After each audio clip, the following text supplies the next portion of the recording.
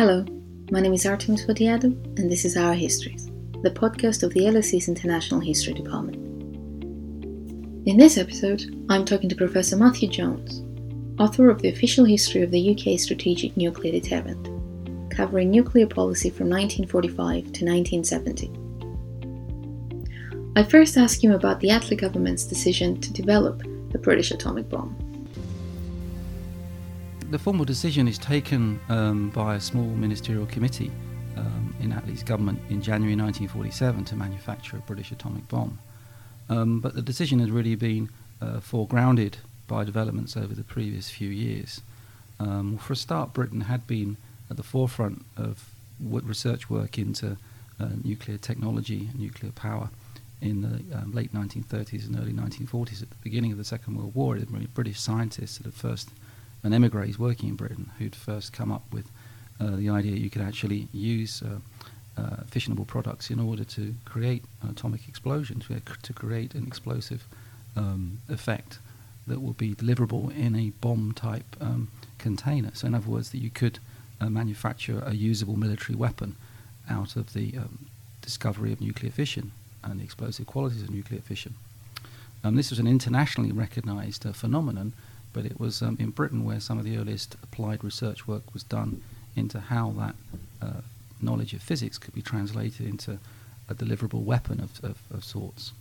And so British scientists have worked on these ideas in 1941 and 1942, and then in 1942, 1943 began discussions with the Americans over how they might pool efforts into a combined project, which eventually, of course, became the Manhattan Project, which was run out of Los Alamos in New Mexico, primarily, of course, led by American research scientists, but with a small British team working alongside the Americans from early 1944 onwards, and making an important contribution to the program. And it had always been the expectation of British officials that there would effectively be a British program after the war. There was no belief, I don't think, that this research work would stop, that there would be a kind of truncation of that work that had begun during the war. The question for many was whether it would be done in collaboration with the United States or whether it would be done independently as a national standalone program, if you like.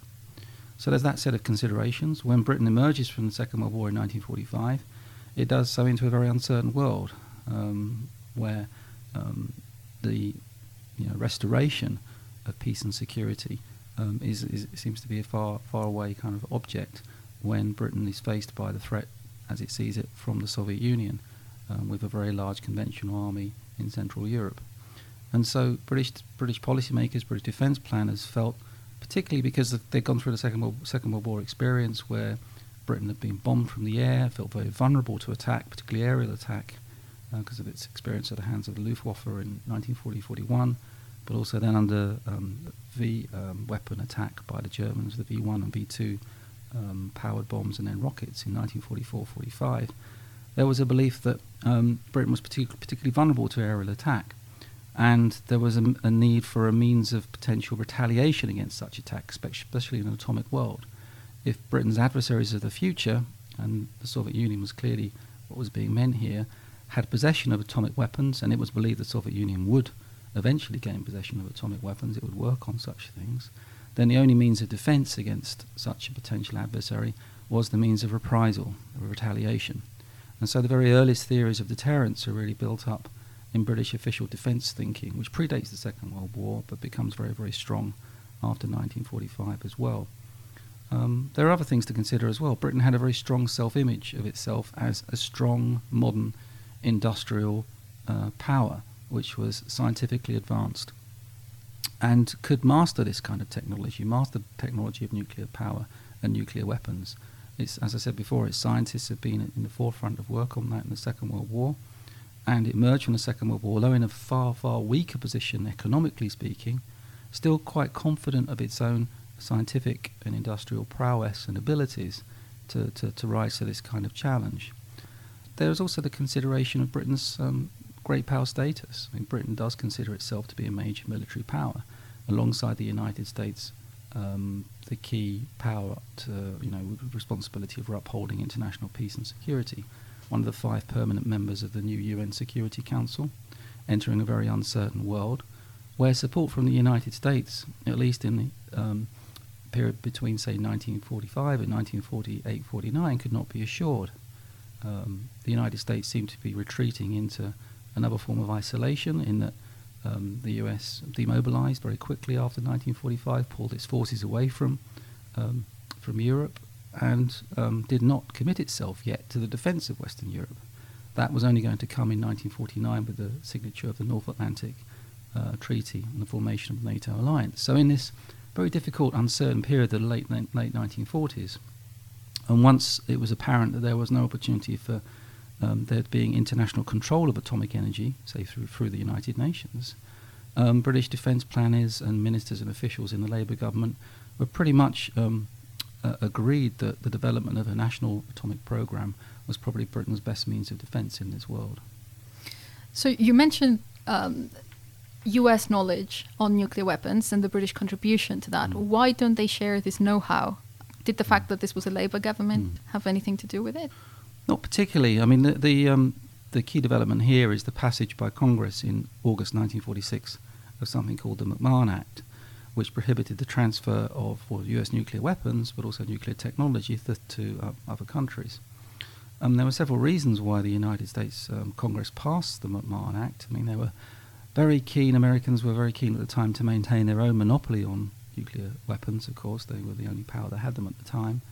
And they were concerned about nuclear proliferation. They didn't want to see the nuclear technology spread to other countries. They were still interested in schemes for international control, at least some American officials were.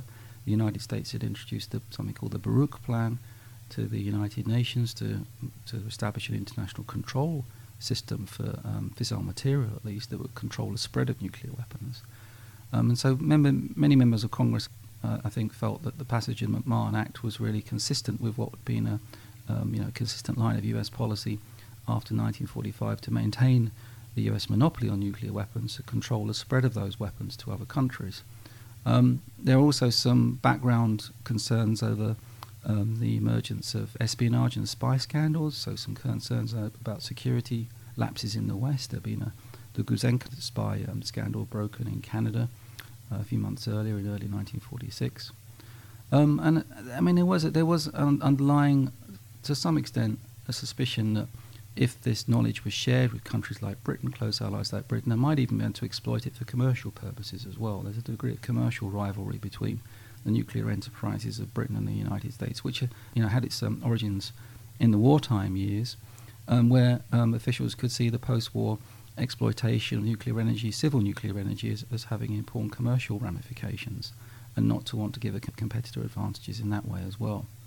But the effect of the McMahon Act was to cut off nuclear collaboration between the United States and Britain for another 12 years, until that collaboration is restored in 1958 by a subsequent Anglo-American agreement. And it's a crucial element in the post-war British nuclear story, because it means that Britain's nuclear development will have to be an independent one. Britain's scientists and engineers will have to work on nuclear weapon programs from their own resources and their own knowledge, than from the knowledge they've built up from their contacts with the Americans and their work on the Manhattan Project during the Second World War experience, but also from their own work, their own investigative researches and knowledge that they'd accumulated in the pre-war years and in the early years of the Second World War. And it was a major undertaking for a country in Britain's position, with its economic position in the late 1940s, to embark upon this kind of program. There were some reservations in the Treasury over spending so much money on it, but the consensus of opinion was that this had to be done, not least because, I talked about Britain's great power status before, but also for Britain to be able to speak on something like, not level terms, but at least its voice should be heard with to greater effect in questions of international peace and security, particularly when it came to the United States, in fact. There was a belief that Britain would have greater clout on the international stage if it was a nuclear power. It would be able to talk on better terms of the United States as its key ally in these years as well. You mentioned how this was a major undertaking, but how well known was it within government circles? Because it doesn't look like it was known in Parliament, but was it something that people knew it was happening, just not officially? it's very difficult to hide such a big undertaking, of course. It involves the work of thousands of different civil servants, scientists and engineers and so on. But there was remarkably little public debate and discussion and openness about the early years of the British nuclear programme. There was a very guarded and small announcement in Parliament in May 1948 that atomic research was being carried out in the UK. But then this was then covered by what was called a D-notice by the Ministry of Defence. A D-notice was an informal system whereby the press would not pursue particular lines of inquiry because they were prohibited to do so for national security reasons. Well, I say prohibited, it's actually the D-notice system was a very informal way of the press respecting the fact that government had drawn certain lines around certain parts of the types of information which shouldn't be discussed or disclosed to the public more widely. And a D-notice was used in May 1948 in relation to this parliamentary statement that there shouldn't be further speculation about what was going on. So it was only really at the very end of the Attlee government, and as the Churchill government took power in 1951, in October 1951, that more began to be discussed openly about the progress that was being made with the British nuclear programme, not least because the date for Britain's first nuclear test was approaching, and it was announced in the early months of the Churchill government that test would take place in 1952, towards the end of 1952, which in fact it did. It's very difficult, as I said, to conceal what was going on. There were large-scale plant being built around the UK. Nuclear reactors were being built places like Windscale, Calder Hall, Chapel Cross in Scotland. These reactors, were ostensibly there to produce, civil nuclear power, but plutonium was a very important byproduct of what they were doing, and the plutonium would of course be used in Britain's first nuclear weapons, and it was the production of that plutonium that was crucial to enabling those first tests to go ahead. I think one of the consequences of going public is that one of the main debates generated was whether Britain was actually independent now, an independent nuclear deterrent, or too reliant on the US.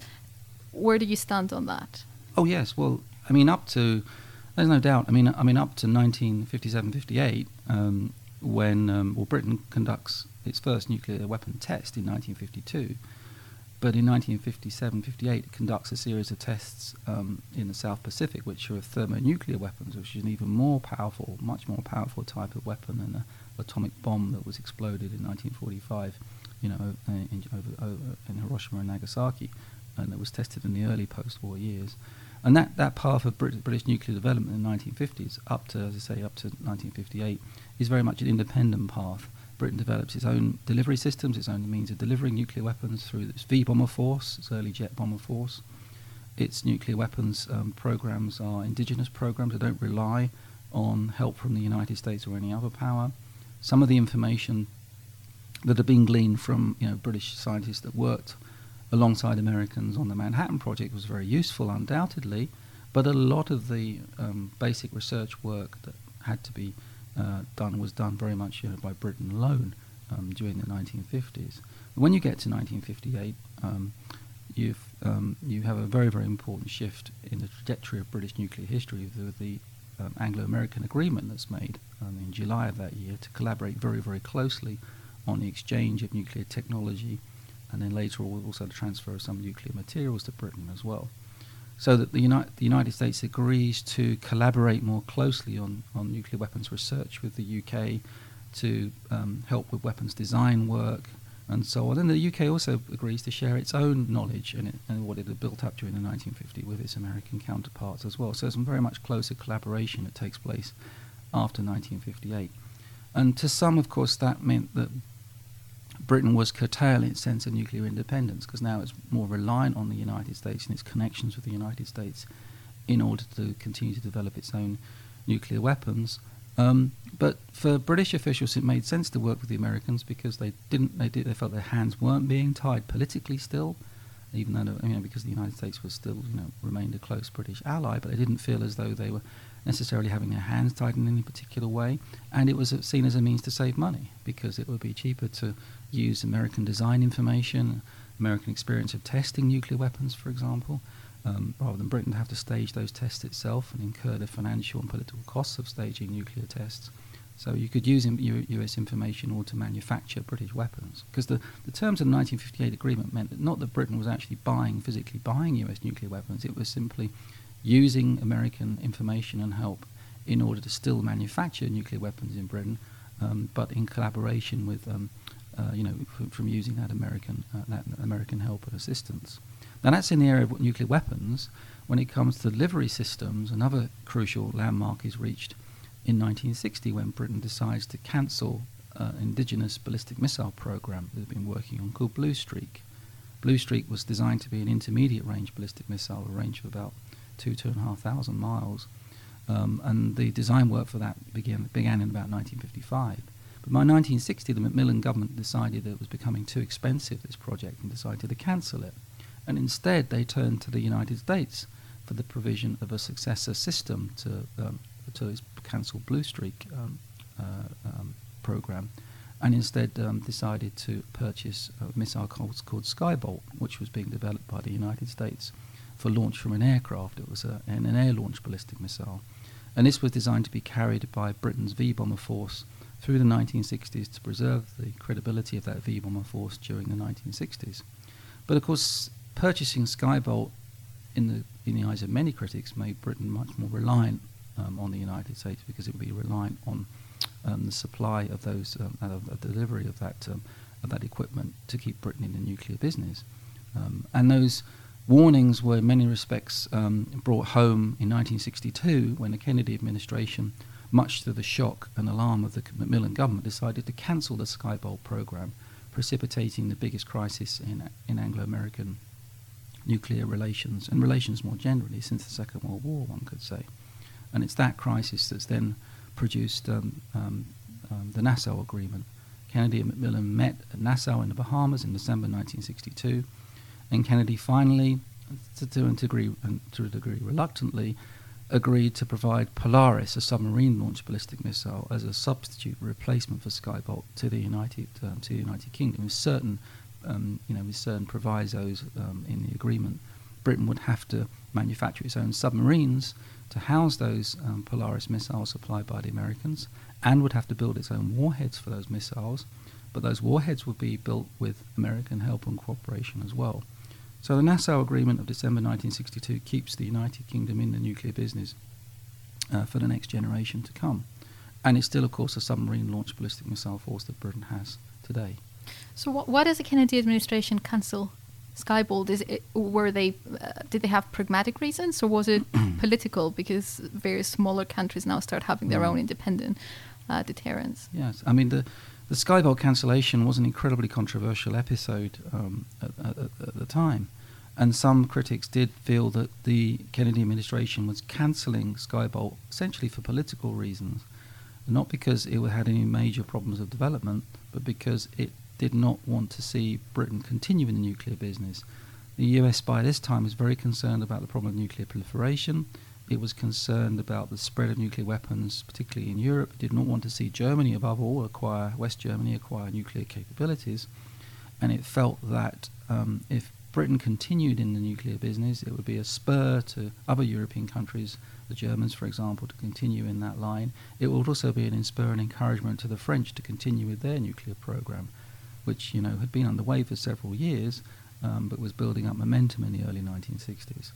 So the interest of the United States is to have more centralized control over nuclear forces, not to have independent national nuclear forces. That's really what the Kennedy administration had been saying in 1961 and in 1962. Particularly Robert McNamara, the US Defense Secretary, had given the same famous speech at Ann Arbor, where he'd attacked the existence of independent nuclear forces.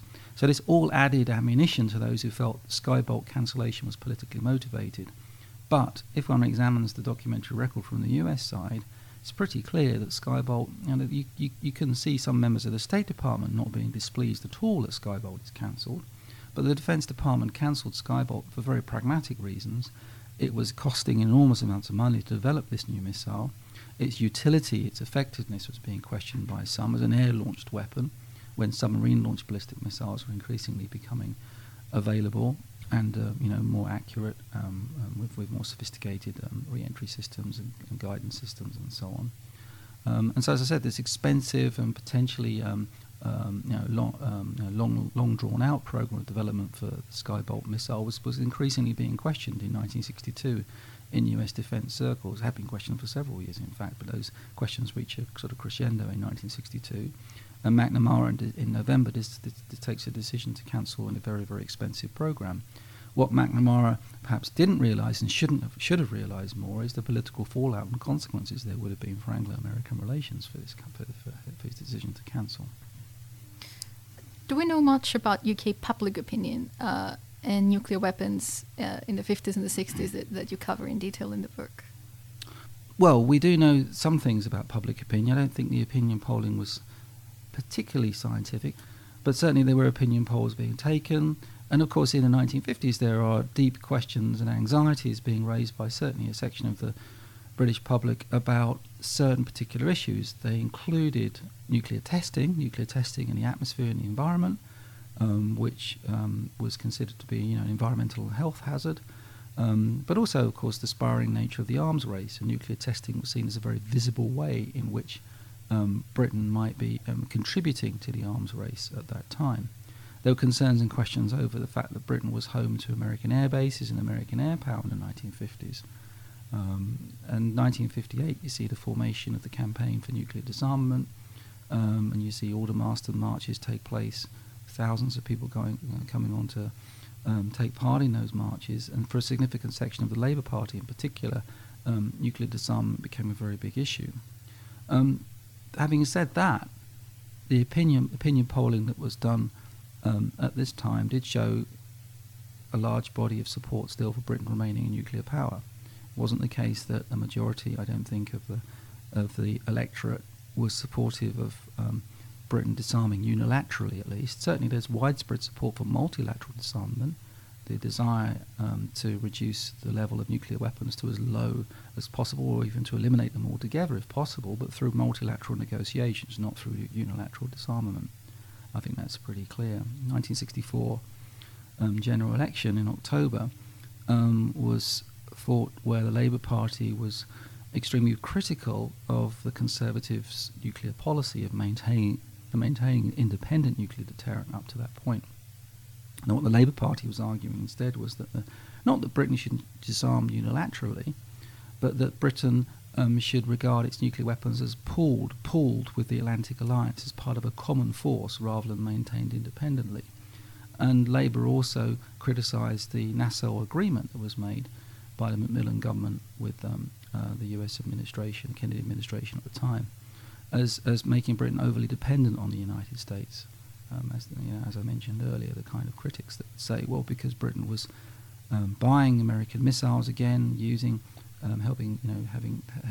use of American technology to keep it in the nuclear business, was very dependent on the United States and was not truly independent. In other words, there was a fiction being maintained here by the Conservative government, an expensive fiction, in fact, with the purchase of the Polaris Force.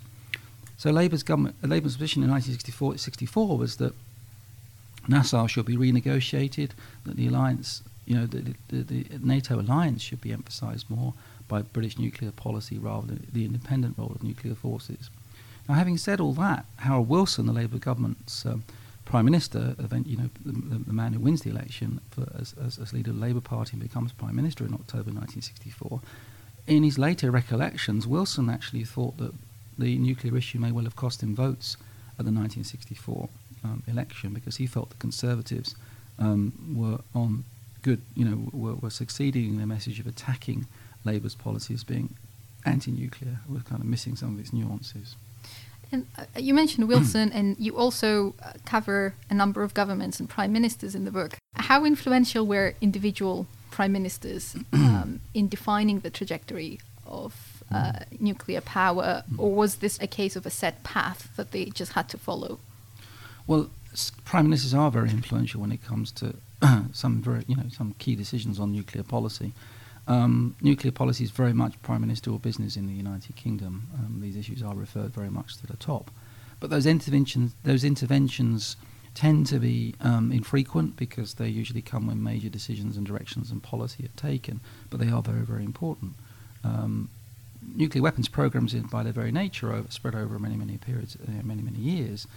So the actual path of nuclear development isn't usually influenced overly by the individual decisions of prime ministers. But what can be certainly seen is the way in which the general political orientation of a prime minister or a government is important for the way nuclear weapons policy develops. So, for example, when Macmillan becomes prime minister in January 1957, he clearly makes restoration, of close Anglo-American relations after the Suez Crisis his number one priority, in foreign policy, and he really pursues that goal over the next 18 months or so very assiduously, and then he manages to secure agreement from President Eisenhower in October 1957.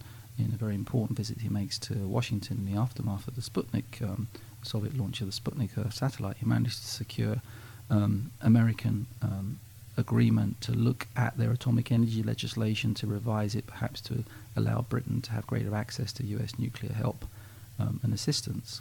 And that's the breakthrough that leads to the July 1958 Anglo-American nuclear agreement I mentioned before. So that was very much something that was driven forward by prime ministerial direction from the top and by diplomacy by Macmillan over that 18 months or so period after he became prime minister. And similarly, though, prime ministers take an active role when it comes to shaping the defence programme, the defence budget, for example. And so the actual size of Britain's nuclear weapons stockpile, its shape and composition over the longer term, can be partly determined by prime ministerial desires and preferences when it comes to controlling the levels of defence expenditure, the proportion, for example, of expenditure that might be made on conventional forces as opposed to nuclear forces. And again, you can see this over time where, for example, in the Eden government, Eden was prime minister for a relatively short period, but Eden was very concerned to cut costs in defence, and you can see during that government the size of the V-bomber force reduced from its initial planned estimated size of about 280 aircraft down to eventually to a size of 144 by 1957 when Macmillan becomes prime minister.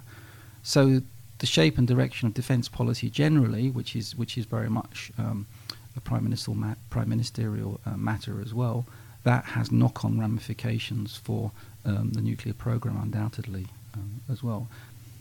You mentioned at the beginning that an important factor in the decision to pursue to continue pursuing an independent nuclear deterrent was Britain's global status, so the question of prestige as well. How important did it end up being, did nuclear power end up being for British power?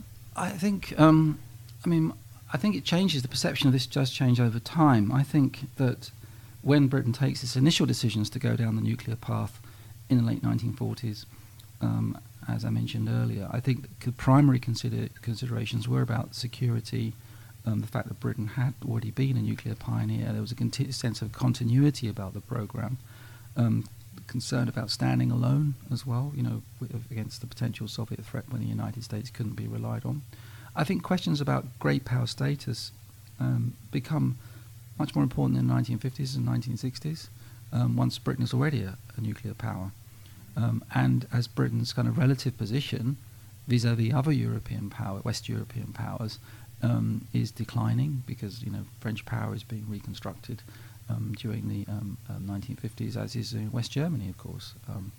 And I think within the context of the Western, system of states, and particularly with the Western alliance, but particularly the NATO alliance, I think British prime ministers and senior ministers consider it increasingly important that Britain maintain its nuclear weapons status in order to be able to speak with a strong voice within those kind of councils, within those kind of circles. Particularly, as I said, within as a major nuclear power within NATO, that's a very, very important consideration for British ministers. It's also an important consideration as France develops its own nuclear weapons program. In the late 50s, well, from late 50s through the 1960s as well. France explodes its first nuclear weapon in 1960. and begins to actually deploy, I suppose, a deliverable nuclear weapon, an airborne nuclear weapon on the Mirage 4 from 1964 onwards. And so France becomes a recognised military nuclear power in the 1960s. And in that context, it becomes extremely difficult for British prime ministers to contemplate getting out of the nuclear business, I think, leaving France as the only remaining nuclear power in Western Europe, because of the status and, the status that would give France within, for example, the European community and so on. And so I think, for reasons of diplomatic weight and clout within these kinds of organisations, within NATO, and then after Britain joins the European community after 1973, within the European community, it's very important that Britain maintains that kind of particular nuclear status. And of course, Britain is still one of the permanent members of the UN Security Council as well. And all those, all five of those P5, the permanent 5 members of the UN Security Council, are nuclear powers. So there's a certain sort of, a degree of difficulty of getting off that particular bandwagon if you're to maintain the permanent seat on the UN Security Council. Britain is also, of course, one of the prime, one of the initial signatories and one of the powers which had promoted and done a lot to help push forward the Nuclear Non-Proliferation Treaty, which is put together in 1968. I mean, primarily through US-Soviet negotiations, but Britain played a supporting role behind the scenes, very much so. But Britain has been a very important upholder of the Nuclear Non-Proliferation Treaty and its regime since that time. And Britain is, within that treaty, is acknowledged as one of the recognised nuclear powers, which has a particular status within that treaty regime. So there is a lot of different reasons why I think internationally it's been difficult. It's been difficult for British prime ministers to envisage taking what would be a very, very dramatic and difficult decision to stop nuclear development and to become a kind of non-nuclear power. But having said that, it's been contemplated, it's been discussed, primarily for economic reasons, because this is an expensive business to be in for any government. And at times of economic strain and stress, British governments have thought about whether it would make sense potentially to not develop, another generation nuclear weapon, to actually scale back its nuclear activity, perhaps even become a non-nuclear weapon state. And that's been discussed at various times, but always rejected. Which leads nicely to the next question. Do you think that nuclear power, the nuclear deterrent, will be maybe abandoned is not the right word now, but will we continue maintaining it in the same way, or do you think this is starting to change? Maybe through treaties and negotiations, so that everyone starts bringing down their power. Yeah, I mean, Britain's already reduced its stockpile of nuclear weapons quite considerably from Cold War heights, but even since the post-Cold War era now. And it declares, I can't remember exactly the figures, but it declares a certain number of, a maximum number is in the stockpile, and a certain number of which are sort of classed as operational as well. And they're relatively low numbers compared to any of the other major nuclear powers, even compared to France as well, which has higher numbers.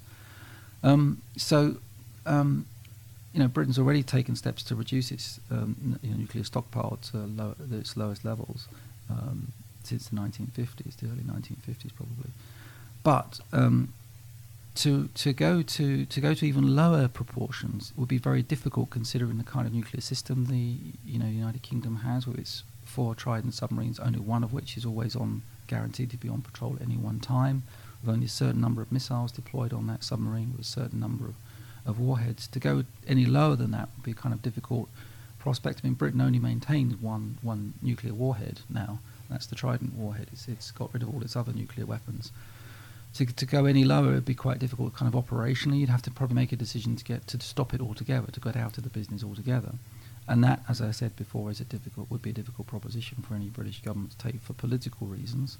Domestically, politically, British governments, particularly conservative governments, have found it very useful politically to continue to maintain that the Conservatives would maintain, a British independent nuclear deterrent. They're committed to that, have been for many, many years. It's a very, very important part of their electoral plank, and it seems to be a popular part of their electoral plank, so far as one can see from opinion polls and so on. But again, as I said before, the great driver against that is the cost, is the sheer cost of developing, another generation, a set of submarines which would have to be built to replace the current class of Trident submarines, the Vanguard class, which is currently operational, to go through another whole process of nuclear development for a new nuclear warhead for the Trident missile system, which is needed for generations to come. All this is very expensive business, and very big decisions for governments to take when budgets are squeezed for all other kinds of reasons as well. So those kinds of trade-offs always being made by government. But I think I would expect that, and one other thing, of course, to mention as well is that a lot of jobs are dependent upon the nuclear enterprise, you might say, not just in the submarine building business, but in the nuclear weapons production facilities, all the support facilities that go into maintaining a British nuclear submarine force. There are thousands of jobs at stake in this program, and so those kind of political considerations also come into play. So I would, and it's one other factor, of course, it's a very uncertain world out there. I mean, at times one could see, I think, at a time in, say, in the late 50s and 1960s, when the NATO alliance seemed very solid, the United States commitment to the defence of Western Europe seemed strong, the rhetorical commitment of American presidents to the defence of Western Europe was very strong, the US nuclear presence and nuclear guarantees seemed to be very strong, then the case could be made, I think, for why Britain continued to maintain its own sort of independent nuclear stance when it could ultimately, rely on the United States. Or it's very difficult to envisage how it could ever engage in any kind of independent nuclear action, or needed this kind of last resort. But now, in this uncertain world we face now, I think for British governments a temptation would be to say, well, we're still very uncertain. How can we predict what the world is going to look like in 10 or 20 years' time? And so perhaps we do need some kind of insurance policy or guarantee against that kind of eventuality. And that really is why that's the ultimate argument that governments would use for maintaining this independent deterrent. It's a kind of last resort weapon. It's the kind of last resort insurance policy that could be used, they would say, if all the other chips were down, or could be threatened to be used, which is the essence of deterrence. I mean, the government maintains a very strong position about its belief in deterrence, nuclear deterrence. It's the threat of retaliation which would prevent an attack on the United Kingdom and its essential, really, really essential national interests. This was Professor Matthew Jones, and this was another episode of Our Histories. Thank you for listening.